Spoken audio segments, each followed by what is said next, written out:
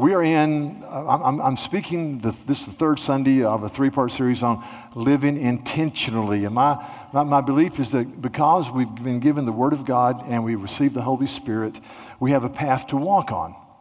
And the scripture says in Proverbs 3, one of my favorite verses, the path of the righteous is like the light of dawn, which shines brighter and brighter until full day. The way of the wicked is like deep darkness. They do not know over what they stumble. So we have a path. And as we walk in the way of the Lord, it shines brighter and brighter. I believe that. I believe the Bible teaches that. And Jesus says, if you hold my words, you're my disciples indeed, and you shall know the truth, and the truth will set you free. Jesus says, I'm the gate to the sheep. By me you go in and you go out and you find pasture. So the Bible's full of promises. So we walk in intentionality as we walk under the scripture and the lordship of Jesus, and we order our steps compared to very gifted people who are, many of them, intelligent and well-meaning, but they kind of live haphazardly because they have no real fixed path or no real foundation to walk on. So we want to live with intentionality, and I've said as we took the 30,000-foot view of Ephesians 4 and 5, that to live with intentionality involves chapter 4, verse 23, Paul says, but you must have a renewed mind, be renewed in the spirit of your minds. That's present tense, ongoing. And you do that, verse 20, as you learn of Jesus, or you learn Jesus. And as you learn of Jesus with a renewed mind, there were some character traits that came forth in that passage. One was you speak the truth in love. Instead of being minimalist, you get involved in people's lives and you speak the truth. Number two, he says, if you are to be angry, don't let anger win the day. Don't let the sun go down when you're angry because you give the devil an opportunity. So the second character trait is you don't let anger or any other attitude like that rule in your life. Jesus rules. You keep a short account. Don't let the sun go down. The third thing is, he says, if you've been a thief, if you've been involved in Ponzi schemes, if you've been short charging or overcharging people as a merchant, don't do that anymore. In fact, now that you're a responsible steward of God, you're to work hard so that you can share with people who are in need. Instead of being a consumer, you're a steward. And then fourthly, he says, don't let any unwholesome talk, which means talk that smells like rotten fish, come out of your mouth. Instead, speak words that build people up. So that's step one. Step two was last week, where he talked about the judgment that was to come and the fact that you used to be darkness, but now you walk as light in the Lord. And he says in verse 15, he says, therefore, be very careful how you walk, not as unwise, but as wise, making the most or the best use of the time, because the days are evil. And really, it talks about the fact that there is an evil in our day, and our hearts will flow to that unless we're disciplined and looking to the cross. And not only that, but there are seasons of life. Really, the word here is the word here for time is kairos, which means a segment of time. And some of you are students, and you're to be good students to the glory of God. Some of you are in graduate school, same thing. Some of you are young parents, and this is a hard time, and just lack of sleep and going hard, and that's a season of your life. Some of us are empty nesters, and you still are healthy, and you got to. So we're not just to sit around and OD on Netflix and stuff like that. We're to seize the time and live to the glory of God. And so today I want to talk to you about the radical importance of community. And I'm going to use this passage and then jump to Matthew 9. But here's the scripture. Matthew 5, verse 18. And do not get drunk on wine, for this is debauchery, but instead be filled with the Holy Spirit, addressing one another in psalms and hymns and spiritual songs, singing and making melody to the Lord with all of your heart, giving thanks to always and for everything to God the Father in the name of our Lord Jesus Christ, submitting to one another out of reverence for Christ. So Paul says here, he says, be controlled by the Holy Spirit. Again, it's present tense. Be continuously filled with the Holy Spirit. Instead of being controlled by wine or some other substance, you be controlled by the Holy Spirit. And as you're controlled by the Holy Spirit, you'll become a worshiper. You'll address one another in psalms and hymns and spiritual songs. You'll sing and make melody in your heart to the Lord with all of your heart. So Spirit-filled worship. And then you'll be thankful. Always giving thanks to God the Father in the name of the Lord Jesus. So let me just stop here and say that sometimes you'll meet people who say, you know, I'm just kind of, my alter ego is Eeyore, you know, or Oscar the Grouch. And my glass is just halfway empty all the time. Let me say, that's just sin. That's sin. And some people say, well, I'm just not a positive person. That's sin. It's just sin. See, you're filled with the Spirit. You see the glory of Christ. You see the forgiveness of sins. You see the wonder of your adoption through the blood of Jesus. And then you worship. And as you worship, you're thankful. See, there's a progression here. So I just sometimes, we all struggle with this. Sometimes you're just down, and that's okay. But I mean, as a rule of your daily or existence, thankfulness. Spirit-filled worship, being thankful. And then the last is submitting to one another out of reverence for Christ. In other words, we walk with one another. We learn from one another. We observe and we delight in one another. There's all these one another things. God has called you into fellowship with himself and God's people. God is a community, Father, Son, and Holy Spirit. He is glorious in community. You were made for community. So the purpose of this sermon is to teach the word, but for you to step back and say, I need community. I need to be in a small group, a men's group, a women's group. I need community with people who will pray for me and walk with me and encourage me and at times challenge me and correct me. Because God has called me into fellowship with himself and with other people. So now with that, I'm going to go to Matthew chapter 9, a well-known passage. Listen to the scripture. This is Matthew 9, verse 1. And getting into a boat, Jesus crossed over and came to his own city. And behold, some people brought to him a paralytic lying on a bed. And when Jesus saw their faith, he said to the paralytic, take heart, my son, your sins are forgiven. And behold, some of the scribes said to themselves, this man is blaspheming.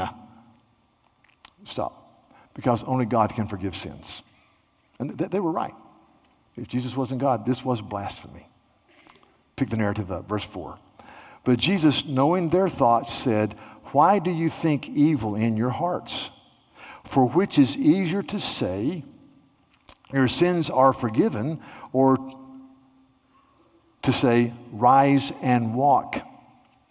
But that you may know that the Son of Man has authority on earth to forgive sins, he then said to the paralytic, rise, pick up your bed, and go home. And he rose, and he went home. When the crowd saw it, they were afraid, and they glorified God who had given such authority to men. 3 points. Number 1,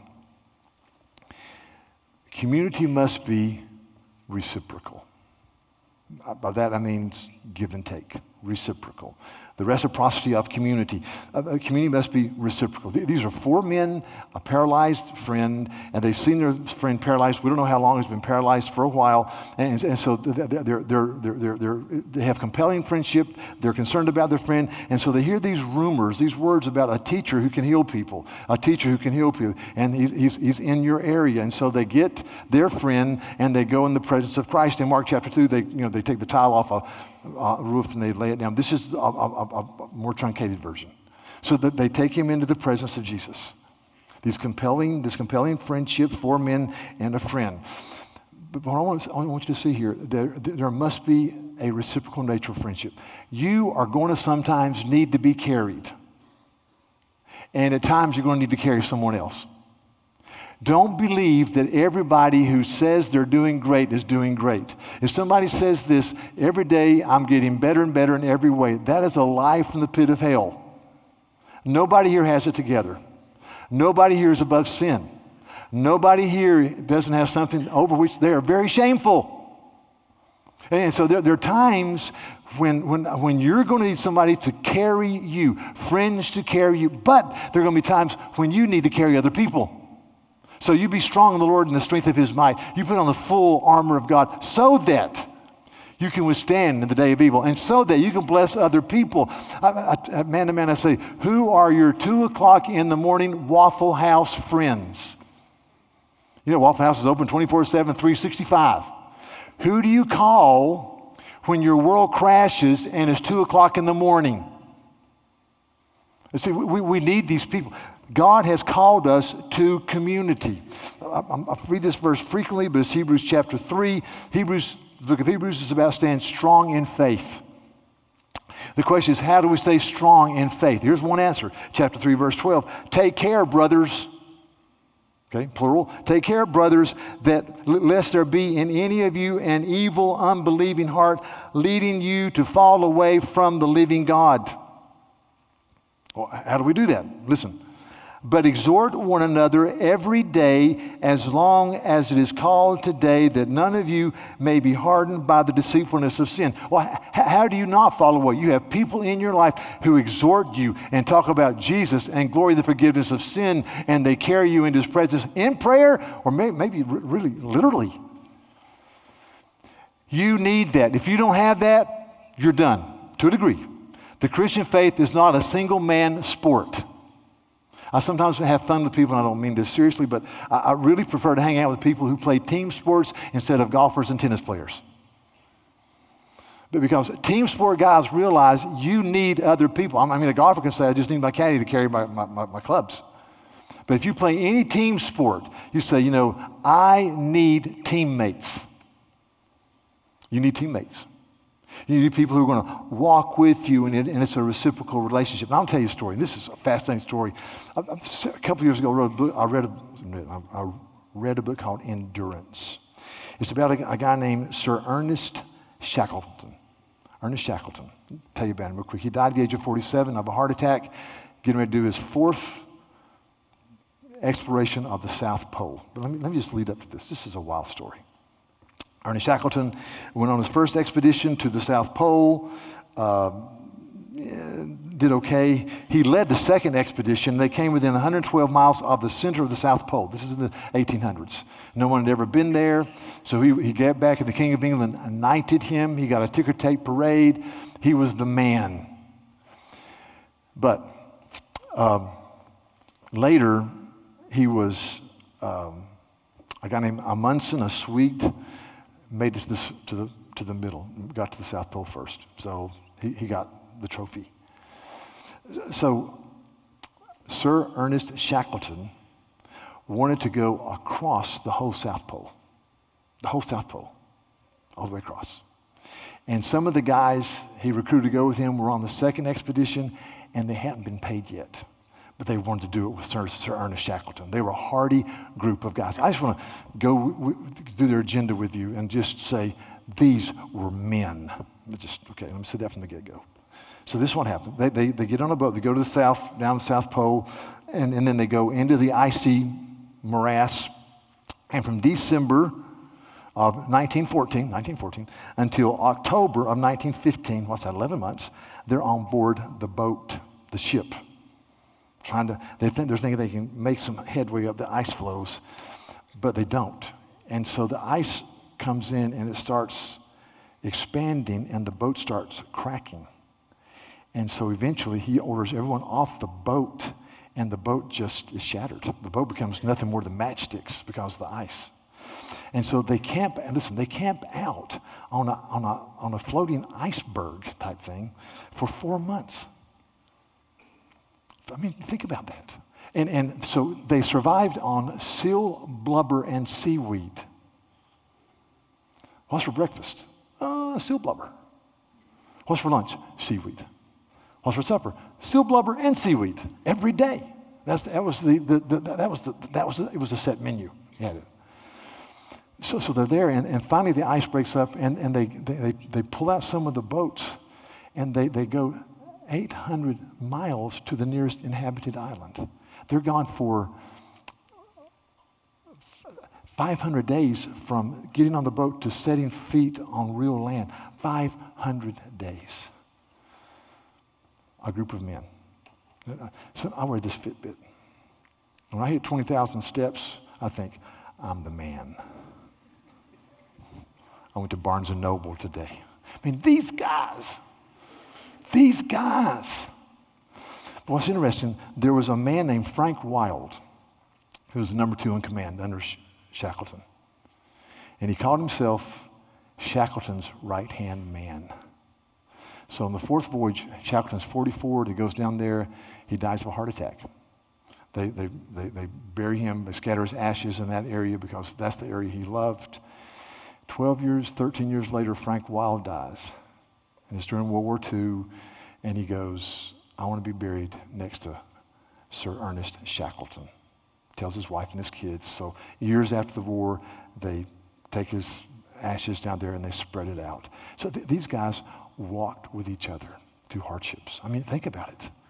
You live through all that. They walk with each other. So this is a picture of Ernest Shackleton. Now the other guy, I want to tell you about the other guy. The other guy is a British commando, fought in several wars, a hardy man. His name is Henry Worsley. Henry Worsley's, his hero was Ernest Shackleton, okay? That's his hero right there. And so he did some expeditions around Antarctica, and he decided to try to be the first man to go across the South Pole alone. And there's a book that's been written about it. Let me read you a couple things from the book. It says this. He's a 55-year-old man. He's a highly decorated veteran. He leaves home in 2015 intending to trek more than 1,000 miles across the Antarctic continent, coast to coast, as his hero Shackleton had intended to do until he had to abandon his ship. Listen to this sentence. But Shackleton was one of a team. See, he's a team. Nobody had attempted this feat alone and unsupported. When Worsley set off, his sled weighed 325 pounds. Before he went, Prince William had invited him over to London's Kensington Palace to give him a signed Union Jack, just as his grandfather, King George V, had given to Shackleton. I'll just say, I think it would be fun to go to Kensington Palace and hang out with Prince William, but I really would like to have tea with Kate. That'd be my thing, yeah. It says this, weather was against him. Everything went against him. His diary shrank to a litany of suffering and lamentations for what might have been. He almost made it, but pressed the button on his phone to be airlifted out, which was called by this author the most expensive taxi ride in the history of mankind, close quote. He couldn't walk unaided up the steps to a small plane, but he had trekked for 71 days and covered 800 nautical miles, which is like 225 miles, or 825 miles. He had also contracted bacteria, peritonitis, an infection of the thin tissue that lines the inner wall of the abdomen. A few days later, he died in a hospital in Punta Arenas, Chile. I read that and I thought, that's what I'm trying to say today. Shackleton was a team. He's part of a team. His right-hand man that he was best friends with, Frank Wild. This guy did it alone. You try to go on your own in the Christian faith without the body of Christ, without friendship, without encouragement. It's going to be tough sledding, no pun intended. It's hard because God has made us for community. Therefore, community must be reciprocal. Number 2, the greatest need we have is to understand the forgiveness of sins. You go to the text. So this guy's paralyzed. They bring him before Jesus.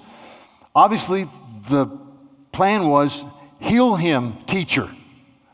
Jesus looks at him. What does he say? My son, your sins are forgiven. I go, what's this about? And as he says that, the scribes and the Pharisees who knew the law said, you're blaspheming. Only God can forgive sins. And Jesus says, exactly. So that's why the Son of Man is a term of underscoring the humanity and the divinity of Jesus. He uses it 70 times in the Gospels. It comes out of Daniel chapter 7, verses 13 and 14, where it says, the Son of Man came before the Ancient of Days, eternal God. So Jesus is saying, I am Messiah King. I am God in the flesh. I can forgive sin. So he said, my son, your sins are forgiven. Then they had this theological dialogue.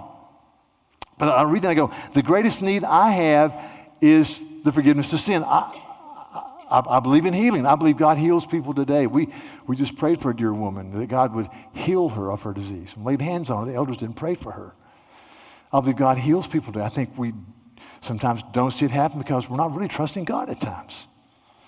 God, I am fasting and praying that you would heal someone physically or you would heal someone spiritually who's just on the skids and going nowhere. I plead, God, that they would get the gospel. Heal them physically. Heal them. God, heal broken marriages. Heal parents that are at odds with kids. You didn't die on the cross so that we could be bitter, unforgiving people. Heal me.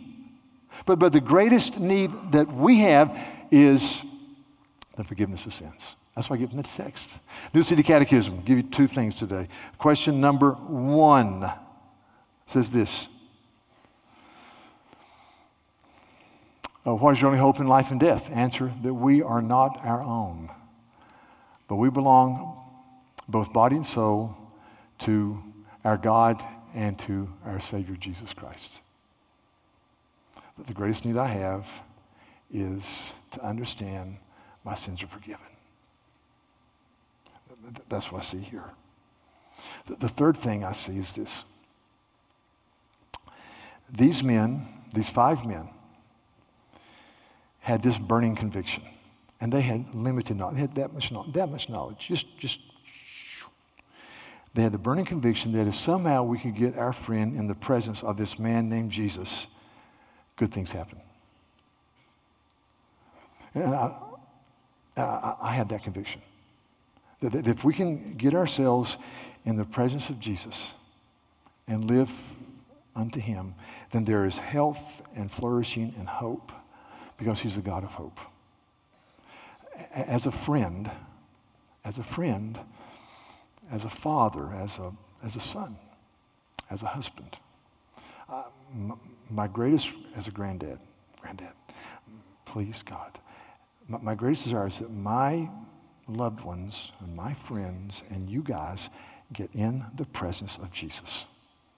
You can go to seminars on relationships and communication, and they're good, but it all flows from who Christ is. Remember Ephesians 5? You're filled with the Spirit, you're worship, you're thankful, you have community. See, if you just want community or just want marriage, but Spirit-filled worship, thanksgiving, community. And this community is centered around the glory of the Son of Man, whose name is Christ. I desperately want you, to get in the presence of Jesus. So we have full knowledge. He's eternal God. He's not just a good teacher that can perform miracles. He's God. He is the Son of Man. That's why the second question in the larger catechism says this. It says, well, who is God? God, listen, this is so good. God is the creator and sustainer of everyone and everything. He is eternal, infinite, and unchangeable in his power and perfection, his goodness and his glory, his wisdom, his justice, and his, and what's the last word? Truth. Nothing happens except through him and by his will. And I go, man, that is the God we serve. That's the God that we walk before. And that's why this community must be a community of a certain type. You can take that off. I can't. My finger's not working up here. Boom. Okay, good. So one thing, I want to get in the presence of Christ. Now, I look at this text. Let me give you 3 communities that are here. 3 communities.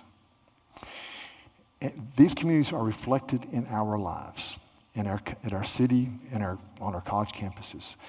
Community number 1 are the scribes and the Pharisees. The scribes and the Pharisees push back because this teacher claims to forgive sin, therefore he claims to be God. He says, before Abraham was, I am. If you've seen me, you've seen the Father. So man, they said, no way. So they pushed back because Christ upsets the apple cart, which is an old colloquialism from the 1720s. Upsets the apple cart. See, Jesus upsets the apple cart. If Jesus isn't upsetting my apple cart and causing me to be repentant, I'm not reading the Bible. But what people do is they push back. They push back against Jesus because Jesus asks them to do things they don't want to do. You know, and I know people who have walked away from considering Christ not because they've done an exhaustive study of the historical nature of the resurrection of Jesus, and they've gone to 1 Corinthians 15 where Paul says, if you don't believe me, ask 500 men, most of whom are still alive, who saw the resurrected Jesus. They haven't come away saying that those men were liars, and the apostles who went to their death screaming, he is risen from the dead, they're all liar, liar, liar, liar, liar. The historicity of the gospel of Jesus just doesn't work. No. They said this, we don't want anyone to tell us what to do.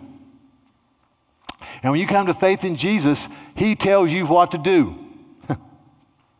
Listen, if that's not the way you're walking today, saying, Lord, have your way in my life, you're not really following Christ.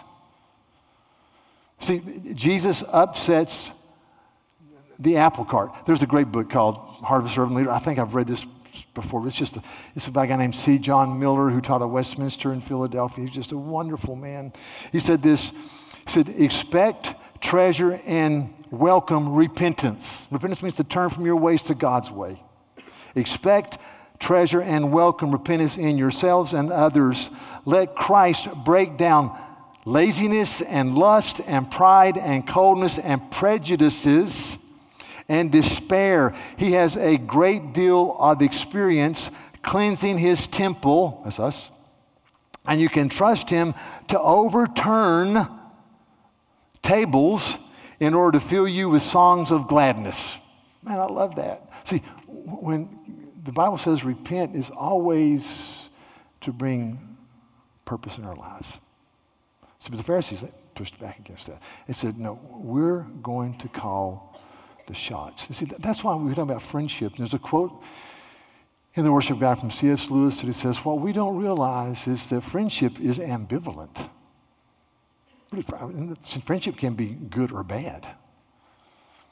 It says friendship makes bad men worse, some does, and good men better. Now, there are some neo-Nazi racially motivated skinheads that meet together and encourage each other to do the goose step and Nazi salutes and make fun of minorities. And they leave jazzed about being a superior race, but that's far, far, far from the heart of God. I mean, that's satanic. There are other people who get together and they boast about their economic prosperity and they belittle other people who are struggling. That's not from the heart. But there are other people who get together and they talk about being merciful and kind and gracious and glorying in Christ, and they leave better. I'll tell you this right now. So I came here this morning. I was sitting here, right here, in the first service. I've had a long week. I'm tired. I don't think there's any raging sin in my life that I have, that's out of the norm. And but I just thought, I'm kind of down. We're singing about grace and I'm singing, and so I'm sitting there and I'm going, Lord, do something in me. And so we start singing these hymns as Dustin leads us and as Dean leads us in the sanctuary. And then I kind of look around and see this person, that person, how they've encouraged me, and I shake a hand with somebody, and we keep singing about grace. You know, by the time I'm energized. That's what happens, guys. When you're around people who love Jesus and who love the gospel, and you're a believer, they pull you up. And so that's the joy of community. So that's one community. I kind of got ahead of myself. But number two, there's a community of people gathered around. It says in Matthew 9, it says that the crowds were amazed or awestruck that God had given such authority to men, plural.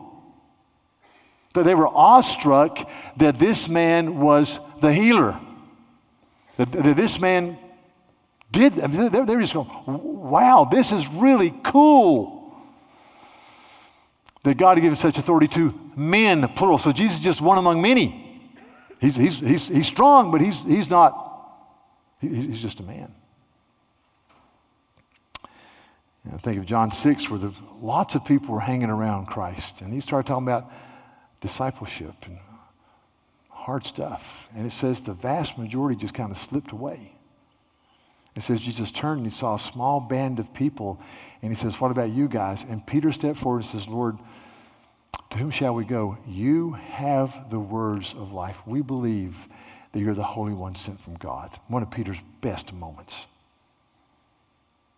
So there are a lot of people out there who say, what a great teacher.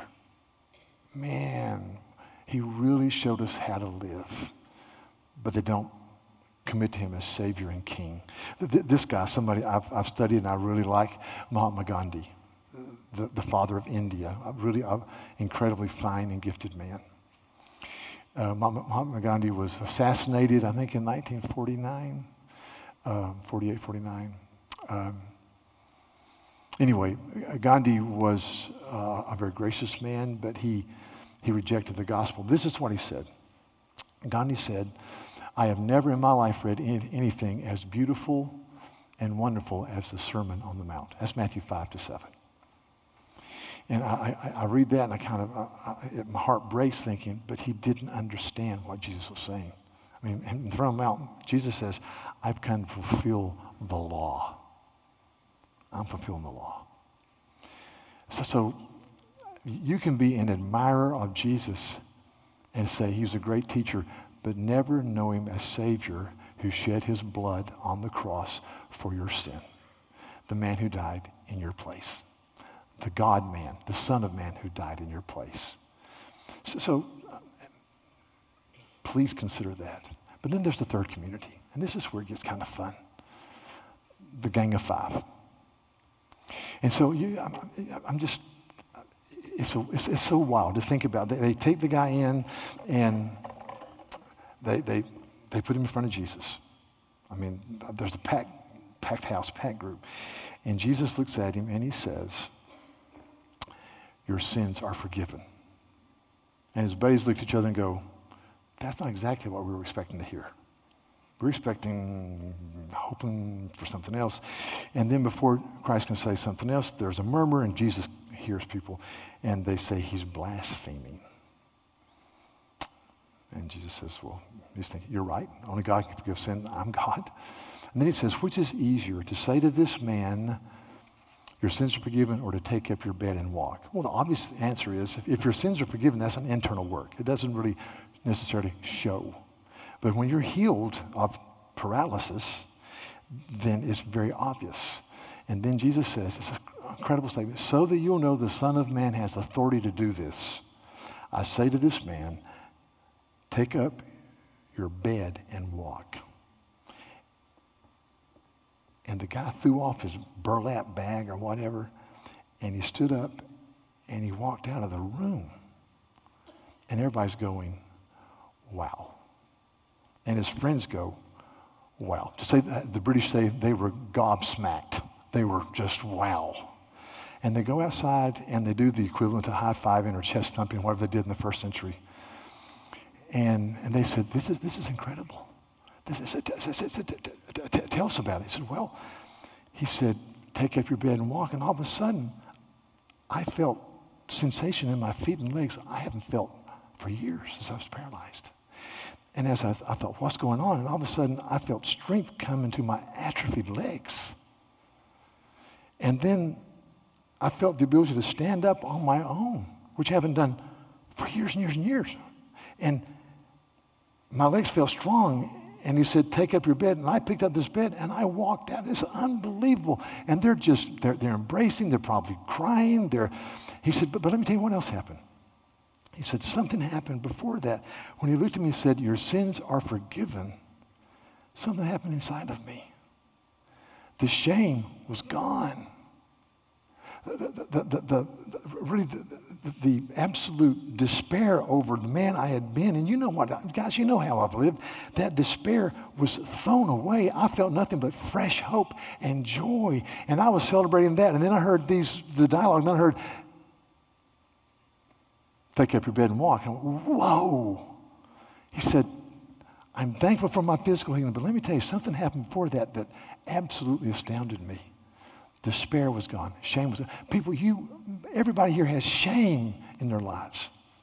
And despair, the blood of Christ wipes it out. Makes you whole and clean and pure. And it's just, the gospel is glorious. I was even thinking about, I've got to hurry. I was just thinking about, illustrations that try to communicate the gospel always fall short because the cross is the epitome. But I thought really, for us to understand the gospel, it's like we're walking in a forest and there's a trap for bigger animals and it's 15 feet deep and you fall into the pit. And when you fell, you broke both your legs and you shattered your shoulder and you broke your neck and you're dead. You're dead. You're dead. Ephesians 2 says you were dead in sin. You're dead. But the Lord of glory comes along, and he goes down in the pit, and he breathes life into our body, and he heals us, and he takes a strap, and he ties us around his glorious body, and he comes out of the pit. He breathes life, and he gives life. He breathes life, and he gives life. See, it's not like you were in the pit, and you said, help, or 911, help. Help, I've fallen and I can't get up. You know that type of commercial? No, you're dead. You can't speak. You're dead. You're dead. Not somewhat dead, dead. And he breathes life in your body by the gospel. Do you know that gospel? That's the glory of the Christian faith. So I read this book recently, or this week. It talks about making changes. And I'm going to try to communicate that this may miss you, but how the Christian life is glorious because it is full of energy and it is satisfying. It gives you a place to walk. It gives you a place for hope in a culture with no hope. In a culture where everybody's feet are firmly planted in midair, it gives you a foundation. So I'm reading this book, and the thesis of the book is that habits, you change your habits when you realize that a new habit is desirable or satisfying, and tells this story. And I thought it was a great story. So, and this is in the 1998, the city of Karachi is in Pakistan. Pakistan's right there. Karachi's in the bottom. I think Pakistan's population today is 180 million people. Karachi is a city in 1998. It had 9 million people. So we think about Lottie Moon and giving to missions. So 9 million people in one city. Our state has 4.8 to 9 million. North Carolina has almost 6 million. So today, Karachi has more people in one city than North and South Carolina. Just think about that. Next time you're trapped in traffic on 17 or on the bridge, just remember it could be much worse, all right? So this is in the city of Karachi that in 1998 had 9 million people. It was the economic center of Pakistan, a transportation hub, had some of the most active airports and seaports in the region. Over 60% of Karachi's residents lived in squatter settlements and slums, 60%. These densely packed neighborhoods were filled with makeshift houses cobbled together from old boards and cinder blocks and discarded materials. And so contaminated water sources caused epidemics of diarrhea, vomiting, and abdominal pains. Nearly 1/3 of the children living there were malnourished. With so many people crammed into such a small space, viruses and bacterial infections spread rapidly. And so the nation of Pakistan went on a massive government teaching session of wash your hands. It'll stop the spread of a lot of disease. And so the people, they had this lye soap that didn't smell good and didn't foam up. And so people would kind of wash or put one hand under or just kind of run their hands through and walk out. And there's a guy in the West named Stephen Luby who did a study. And he said Luby and his team realized that in an environment with poor sanitation, this simple habit of washing your hands can make a real difference. And so they called Procter & Gamble, who makes Safeguard soap. I've asked, Safeguard soap is still around, right? It's still there. So is Irish Spring. Is it? Is Irish Spring still around? Okay. I don't buy soap. My wife does, so I just kind of get whatever there. Or I take the soap from the hotel where we're staying and use that for a week or two or whatever. But anyway, so Safeguard soap foams quickly and it smells good. So Procter & Gamble said, we'll give you all the soap you want to help out the people of Karachi. And so they introduced this massive campaign, use Safeguard soap, we'll give you all you want. And so they started using Safeguard soap and it foamed and it smelled good and the hands smelled good. So people started washing their hands. This is amazing. This is amazing. Listen. So within months, the researchers saw a rapid shift in the health of the children in the neighborhoods. The rate of diarrhea fell by 52%. Pneumonia fell by 48%, and impetigo, a bacterial skin infection, by 35% because they made washing your hands a pleasurable experience. Now, maybe this is a stretch, but I look at the Christian faith and I say, Jesus in his glory is beautiful and gracious, and he gives me a path to walk on and a foundation from which to exist and hope for this life and hope for eternity. And you know what? I'm buying into that. I'm there.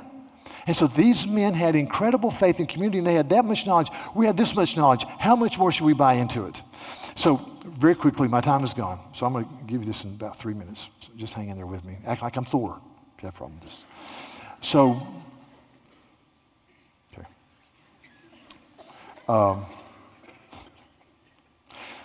I like to talk about elevator statements. An elevator statement is you're going from the ground floor maybe to the 7th floor.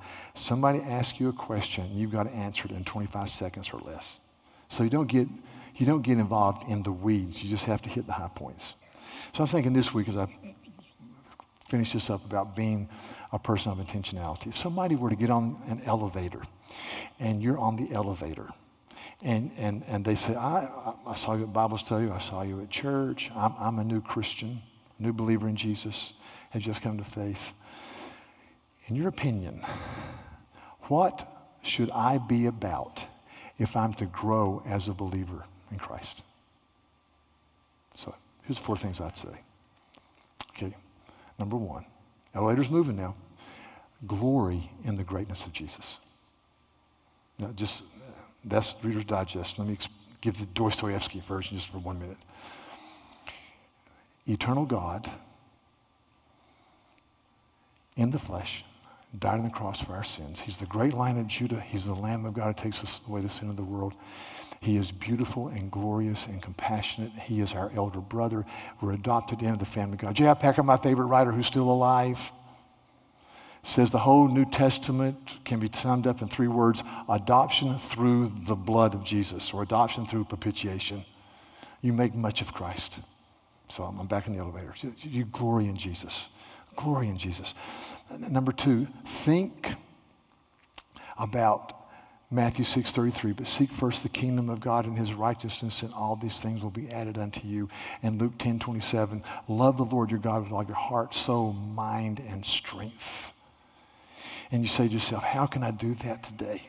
How can I know this God who is glorious and good? The elevator's moving. Number 3, understand the Great Commission, that we're called to be people who talk about Christ in the nations and in the neighborhoods.